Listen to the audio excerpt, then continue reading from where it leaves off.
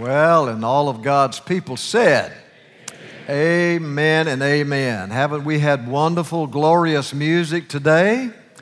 And I will tell you, it is worth the 5-hour drive I made yesterday to come and to hear the biggest choir of the whole church sing, "Oh, What a Savior."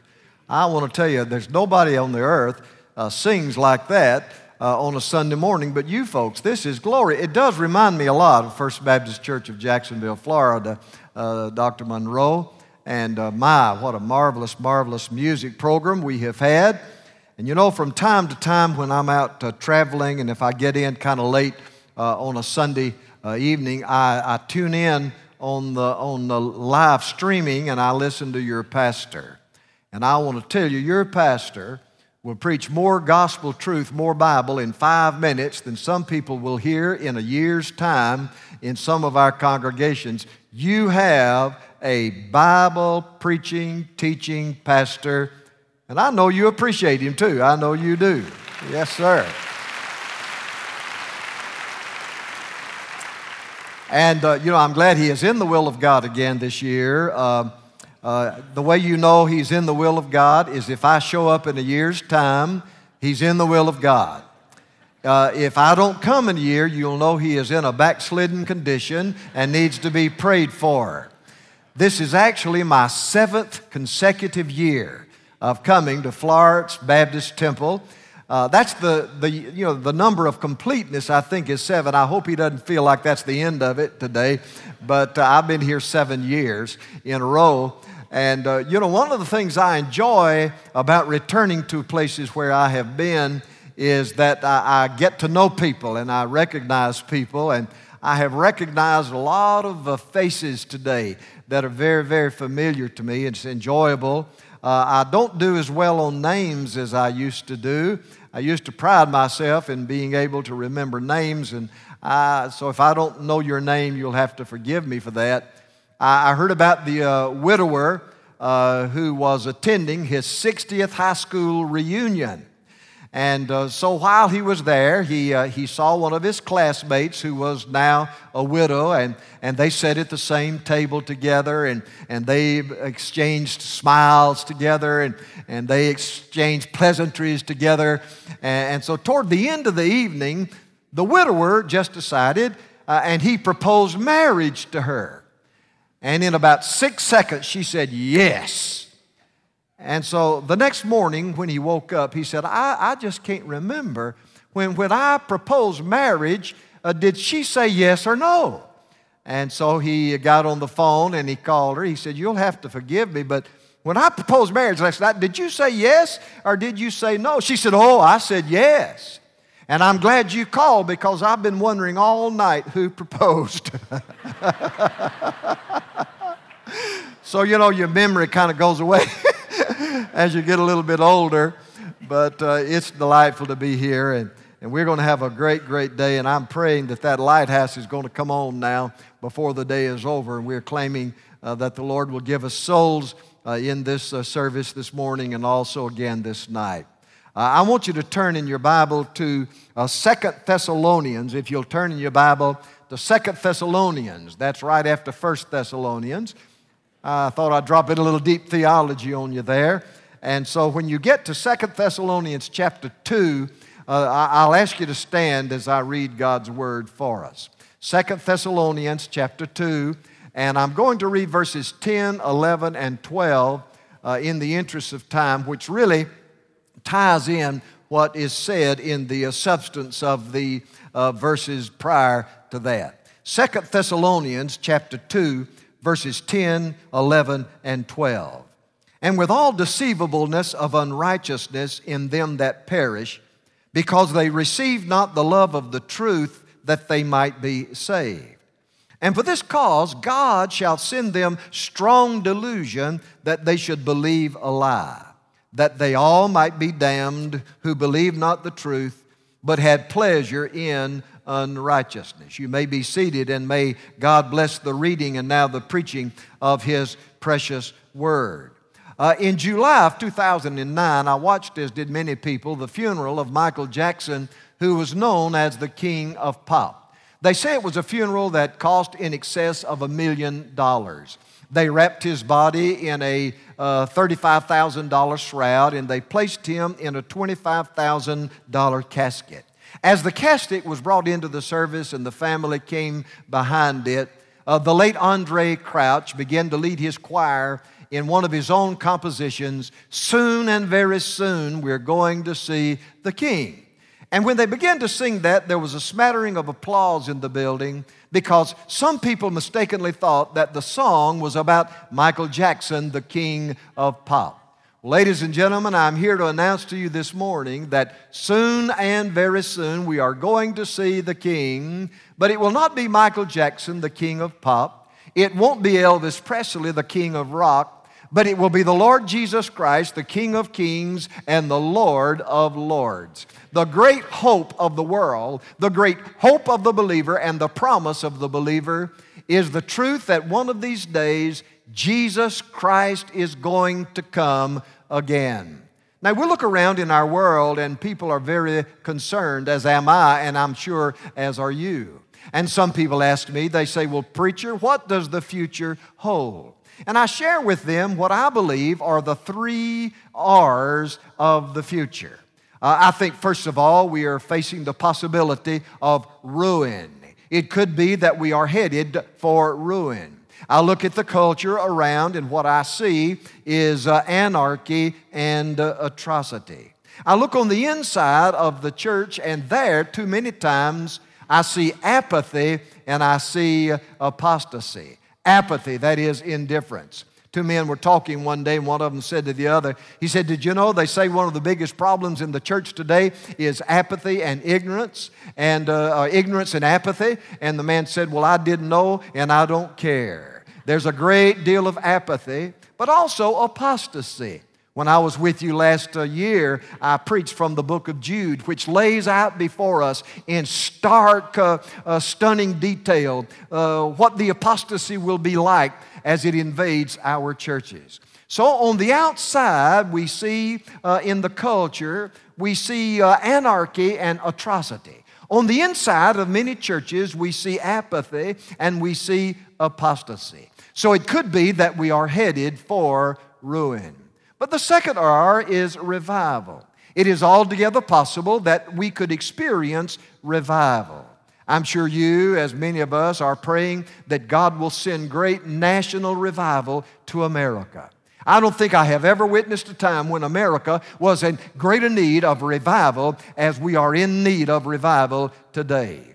But whether there is revival in the nation or not, we must also pray that God give revival in His church. All of us in our churches stand in need of revival, a stirring and a moving of the Spirit of God again. And so we can pray that God will send revival in our churches. And then whether there be revival nationally, whether there be revival in our churches, we can also pray and experience a personal revival. You and I can have revival. You and I can be renewed in our commitment to the Lord, can be stirred in our hearts to deeper love for Christ and commitment to His Word. So there may be ruin in our future. There may be revival in our future. But the third word is the word return. It may be that we are facing the soon coming of the Lord Jesus Christ, soon and very soon. You remember what Jesus said in John 14, verses 1 and 3? Jesus said, "Let not your heart be troubled. You believe in God, believe also in me. In my Father's house are many mansions. If it were not so, I would have told you." And then He said this, "I go to prepare a place for you, and if I go and prepare a place for you, I will come again and receive you unto myself, that where I am, there you may be also." That is what Paul calls in Titus chapter 2, the blessed hope and the glorious appearing of our great God and Savior, the Lord Jesus Christ.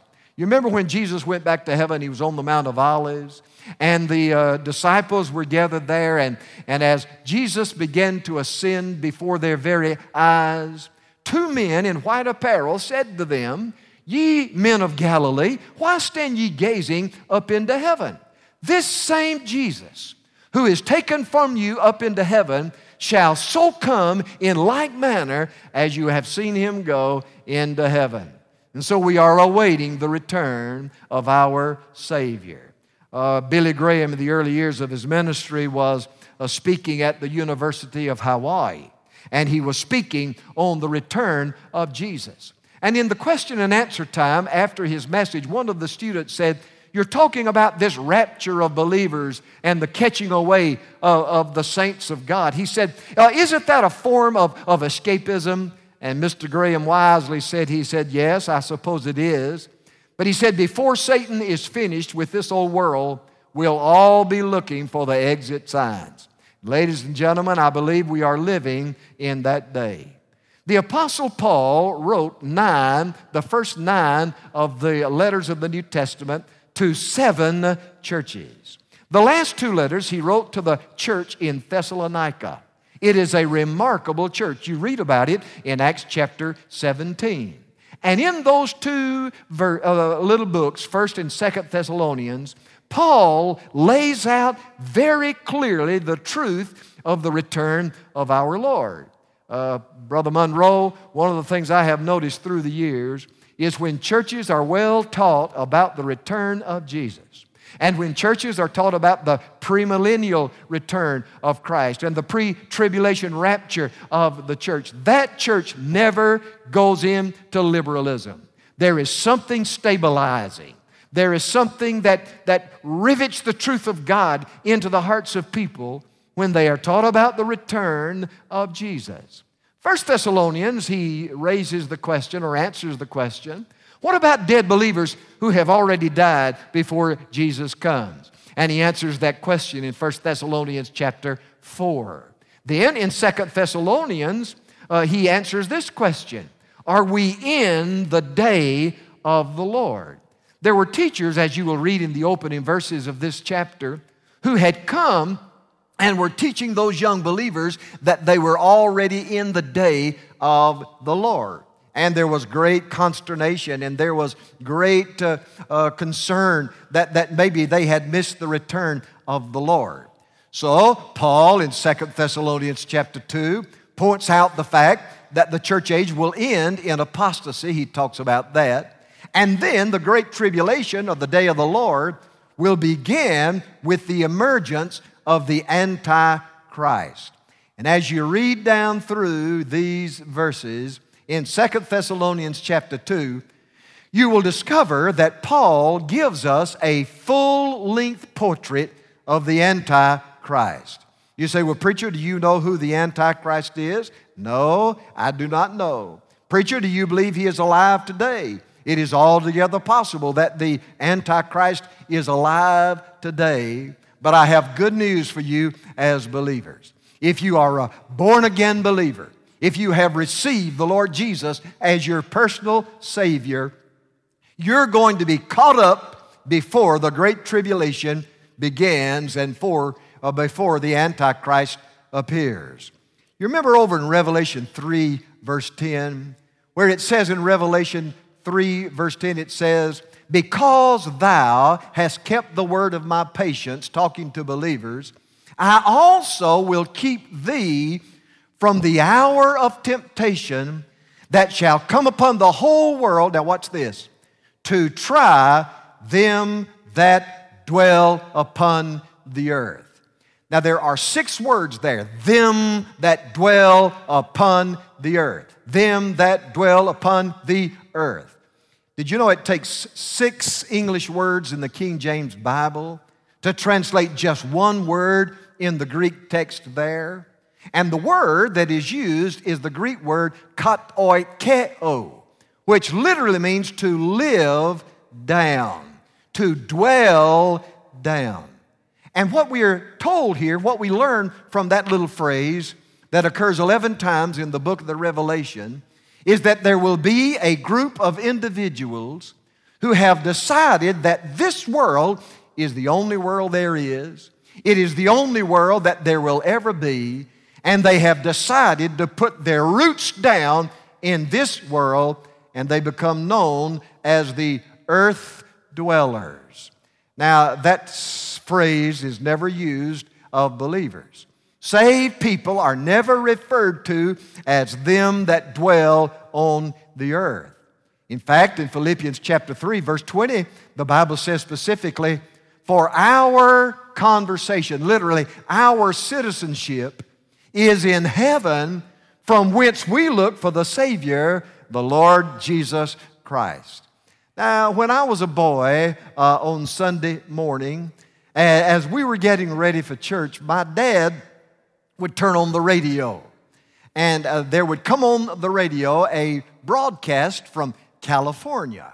And the name of the program was the Old Time Revival Hour.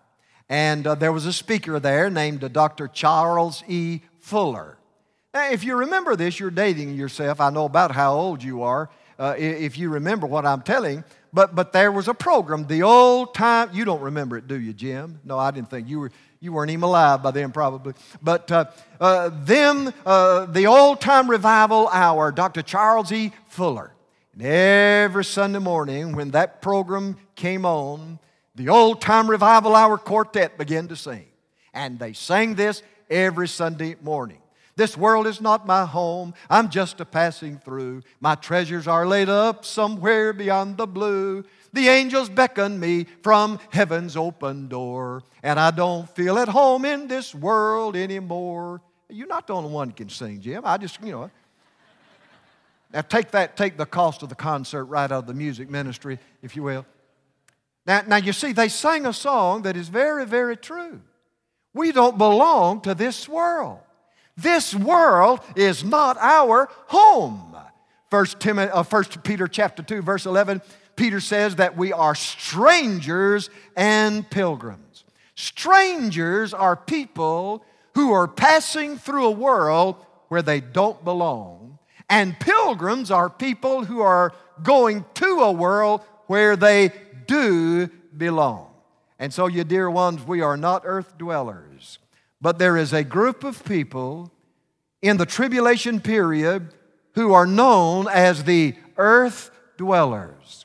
And I want to show you now what God says in His Word about these who are the earth dwellers. I think we have them described in verses 10, 11, and 12. And so here's the very simple outline I want to give you this morning. First of all, I want to talk a little bit about their decision. Here is a group of people, and they have made a decision. Look at the end of verse 12. They had pleasure in unrighteousness. You see, here is a group of people, and they have made a decision. They have decided for sin. They have decided they will take pleasure in unrighteousness. I was talking to some of the kids over here, and they're all so anxious and excited, just thrilled to death that school's going to be starting next week. That's not quite the way it was. But I have a feeling there's some mamas and some daddies who are shouting the victory because school starts next week. But here is a group of people, and I would say to these young people over here, every day of your life, you have a decision to make. Every day you must decide for sin or you must decide for the Lord. You must decide, will I take pleasure in sin or will I take pleasure in the Lord? And you see, that's a decision that people make all the time. And here is a group of people who have made a decision. They have decided for sin. They take pleasure in unrighteousness. When I started preaching, I used to talk about sin and talk about that people didn't enjoy sin. I have come to believe that I was incorrect about that, because the fact of the matter is, the Bible talks about the pleasures of sin. There is pleasure in sin. There is excitement in sin. But you see, the Bible says this over in the book of Hebrews 11, verse 25. The Bible talks about the pleasures of sin for a season. You knew your Bible, didn't you? The pleasures of sin for a season. You see, all sin is addictive. All sin continued on is addictive in its nature. That's why one of the biggest lies of the devil is the lie of moderation. Moderation is the first step toward addiction. The first time someone sins, they say, well, I will just do this in moderation. But moderation leads ultimately to addiction. The pleasures of sin for a season. And then the addiction comes. And then the guilt comes. And then the anguish comes. And then the misery comes. And then the sorrow comes. But here is a group of people, they have decided for sin. They take pleasure in sin. Now watch.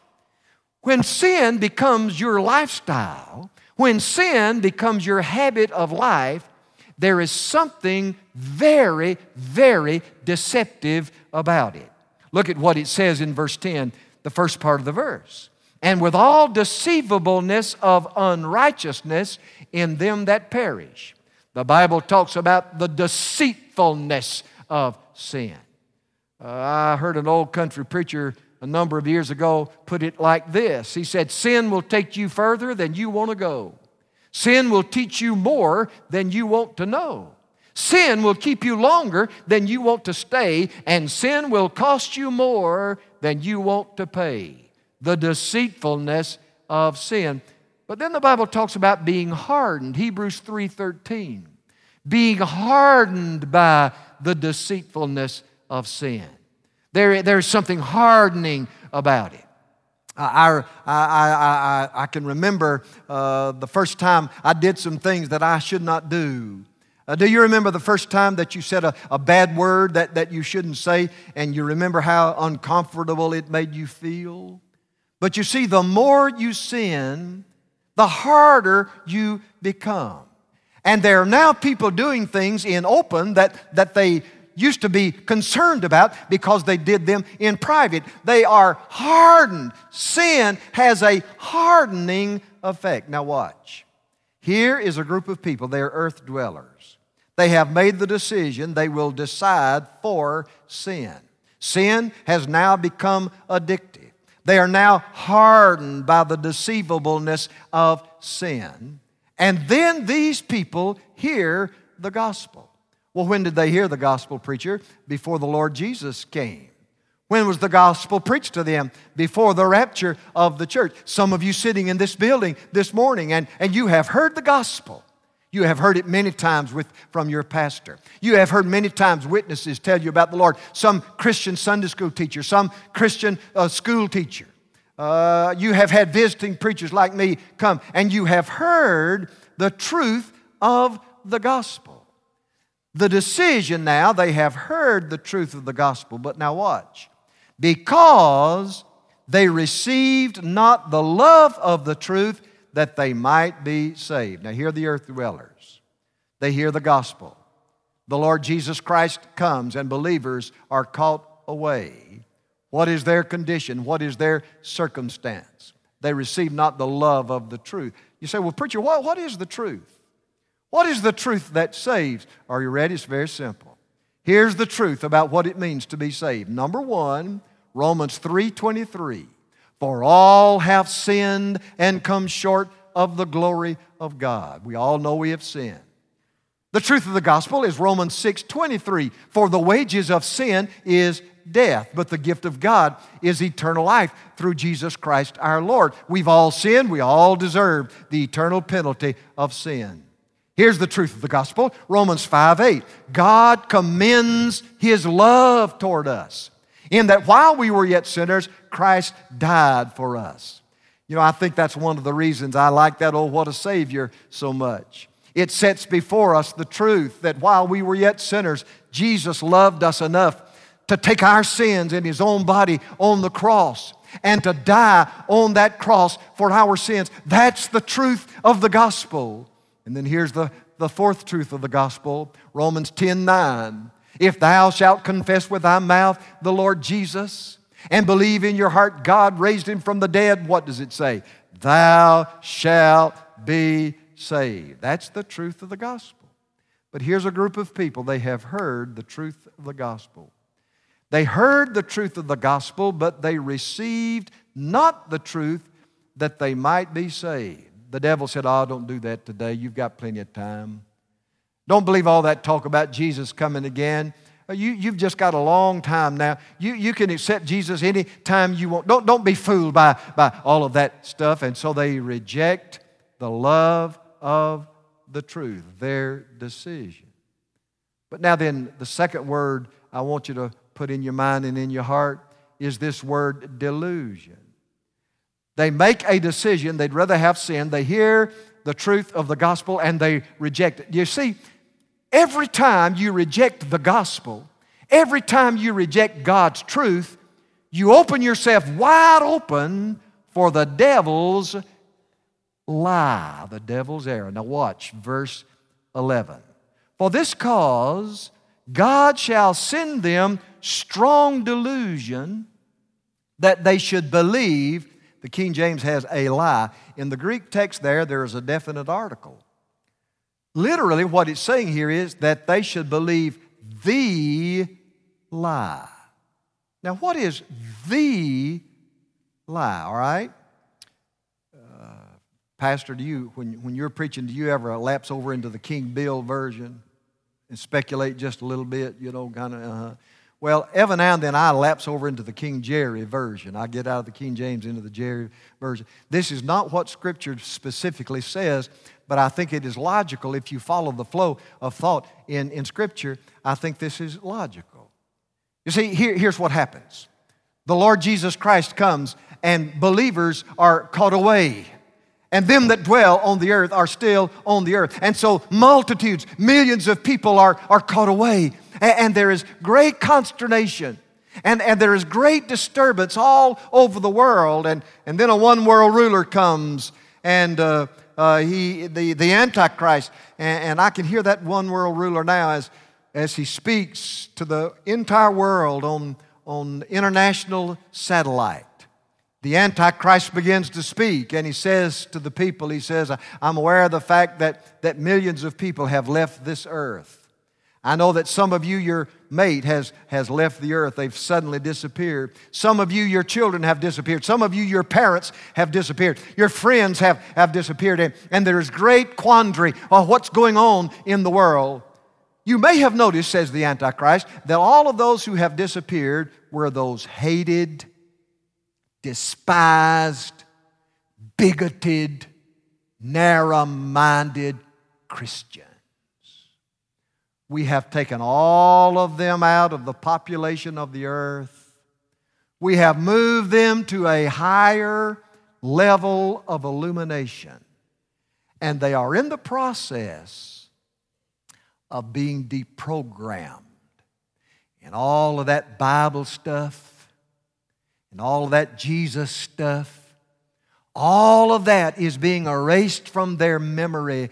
And when we get all of that out, we will bring them back to the earth, and they will become peace-loving, productive, and peaceful citizens. You say, preacher, nobody would believe anything as outrageous as that. Have you ever read any of the books of Dan Brown? If you haven't, don't read it. But that's what he's all about. He's into the New Age movement, the higher enlightenment. I never saw any of the movies, but you remember the movie Star Wars and Beam Me Up, Scotty? You remember that? That was all about a new age, a higher level. Preacher, nobody would believe that kind of stuff. Oh, wouldn't they? In 1999, out in California, there was a man named Marshall Applewhite. Marshall Applewhite and his wife formed a cult, a New Age cult. They called it Heaven's Gates. And they gathered a group of people around them, and they said to them, now, the Hale-Bopp comet is getting ready to make its appearance. And when the Hale-Bopp comet makes its appearance, there will be a spaceship behind the comet, and we have devised a method to get us up there into that comet, into that spaceship, and it will carry us to a higher level of enlightenment. You say, now, preacher, that nobody believed that. Would you believe that 37 people followed he and his wife in suicide? You see, dear one, when you reject God's sweet truth of the gospel of the Lord Jesus, you open yourself up for the lies of the devil. God shall send them strong delusion that they should believe the lie. Now watch what happens here. Are you with me? And Satan shall send them strong. Did I misquote that? Let's see. And the devil shall send them strong. You're looking at me like I've missed it here. What does it say? And God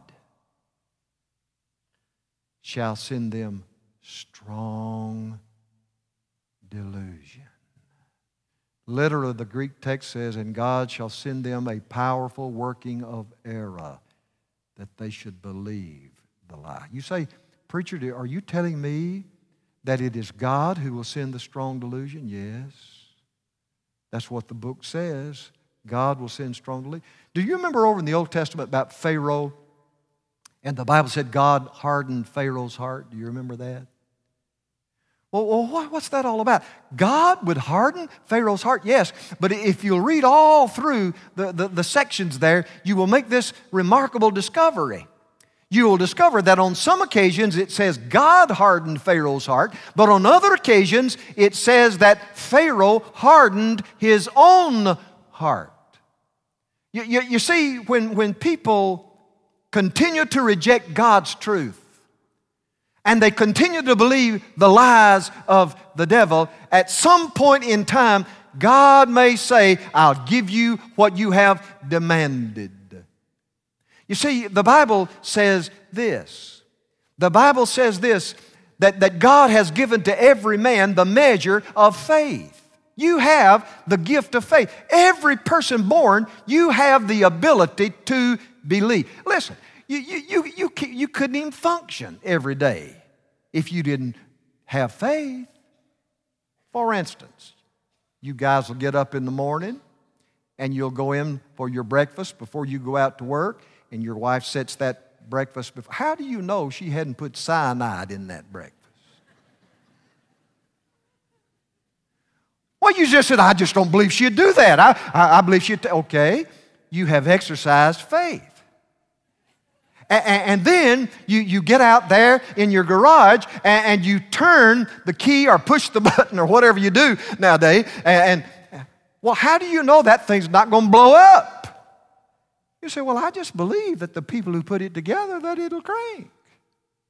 And then you go to your office complex, and then you go to an elevator and you get on that elevator. How do you know that that elevator is going to go up to the right floor instead of crashing to the basement below? Well, you have faith that the elevator is going to work. Some of you people, you'll get on a plane tomorrow and you'll travel to different places, and you walk on that plane, and how do you know that pilot is not going to run it into the ground? You have faith in the pilot. All of us are given, Romans 12:3, a measure of faith. But here's the point. In John 12:37, the Bible says, though Jesus had done many miracles, they believed not. John 12:37. And then down in verse 39, it says, they could not believe. You see, folks, when you will not believe, the day may come when you cannot believe. And so what it's basically saying is this. God will ultimately affirm your decision. Whatever you decide, God will let you have it. If you insist on going to hell, God will let you go there.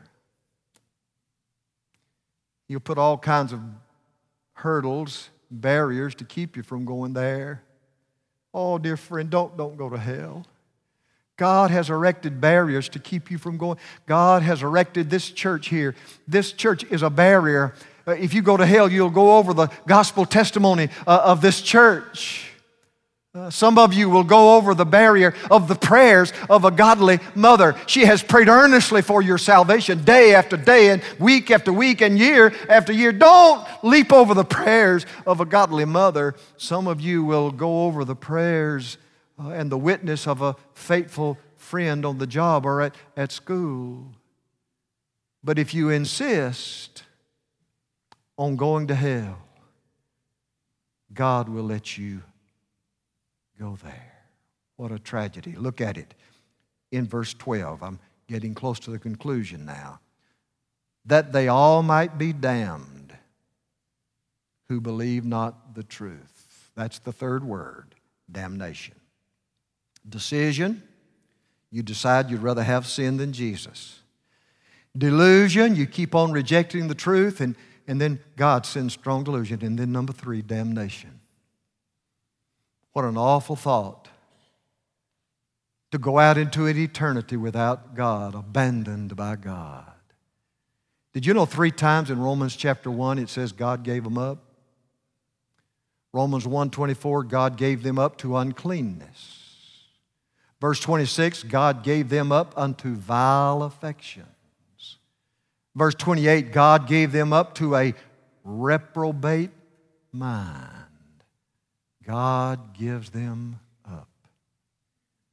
Oh, dear one, don't miss the opportunity to give your life to Christ today. There is a time I know not when,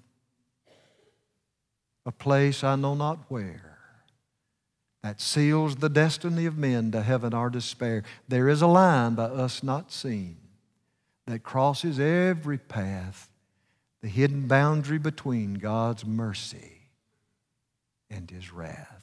When I was with you in 2010, I told you a story I want to repeat this morning because I think it hammers down, nails down what I'm trying to say to you this morning. If you're in this building and you have never received the Lord Jesus as your personal Savior, you are not here by accident. You are here by the divine providence of God that you might hear the truth one more time and that you might receive it. As the story goes, there was a young man out in the country in a Christian family, and he acquired a job in the nearby village. The family was a Christian family, and so the mother said to him, "Son, you're going to work on Monday, and I want you to promise, we brought you up as a Christian young man, I want you to promise your first Sunday in the village you'll go to church." And he promised her he would. So he went into the job on Monday and began to work through the week, and he acquired some new friends like you do and all of that. And then on Friday, one of his new friends said, "Hey, we're going horseback riding Sunday. How about you going with us?" He said, "Oh, yeah, I'd love to do that." So Sunday came, and they all saddled up, and they began to ride toward the middle of the village. And as they rode toward the middle of the village, the church bells began to ring loudly. And they got closer and closer to the church, and the bells got louder and louder and louder, and they rode on by. And they rode and they rode, and they got to the edge of town, and the boy stopped. He said, "Fellas, y'all go on. I'm turning back." And they said, "Oh, we've just started. Don't leave now. We're just beginning the ride." He said, "Fellas," he said, "I came from a Christian family, and I promised my godly mother that on the first Sunday here, I'd go to church." And he said, "Fellas, as we've been riding along, I have noticed that the bells have been getting fainter and fainter and fainter." He said, "I'm going back while I can still hear the bells." Someone in this room this morning, and when you were just a child in vacation Bible school, your faithful pastor shared the gospel, told you how you could be saved, and the bells rang loudly in your little heart, and you rode on. And then when you were a teenager, you went to a youth camp, and faithful counselors and faithful preachers gave you the truth of the gospel, and your heart was stirred, and you felt the call of God. The bells were ringing loudly in your heart, but you rode on.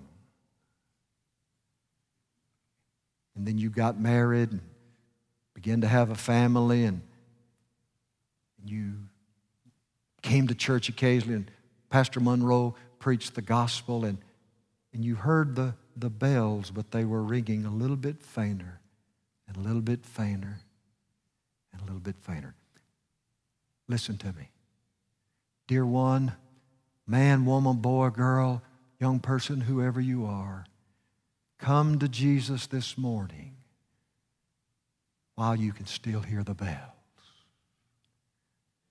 Our heads are bowed, every head bowed and every eye closed. Thank you so much for your attention this morning.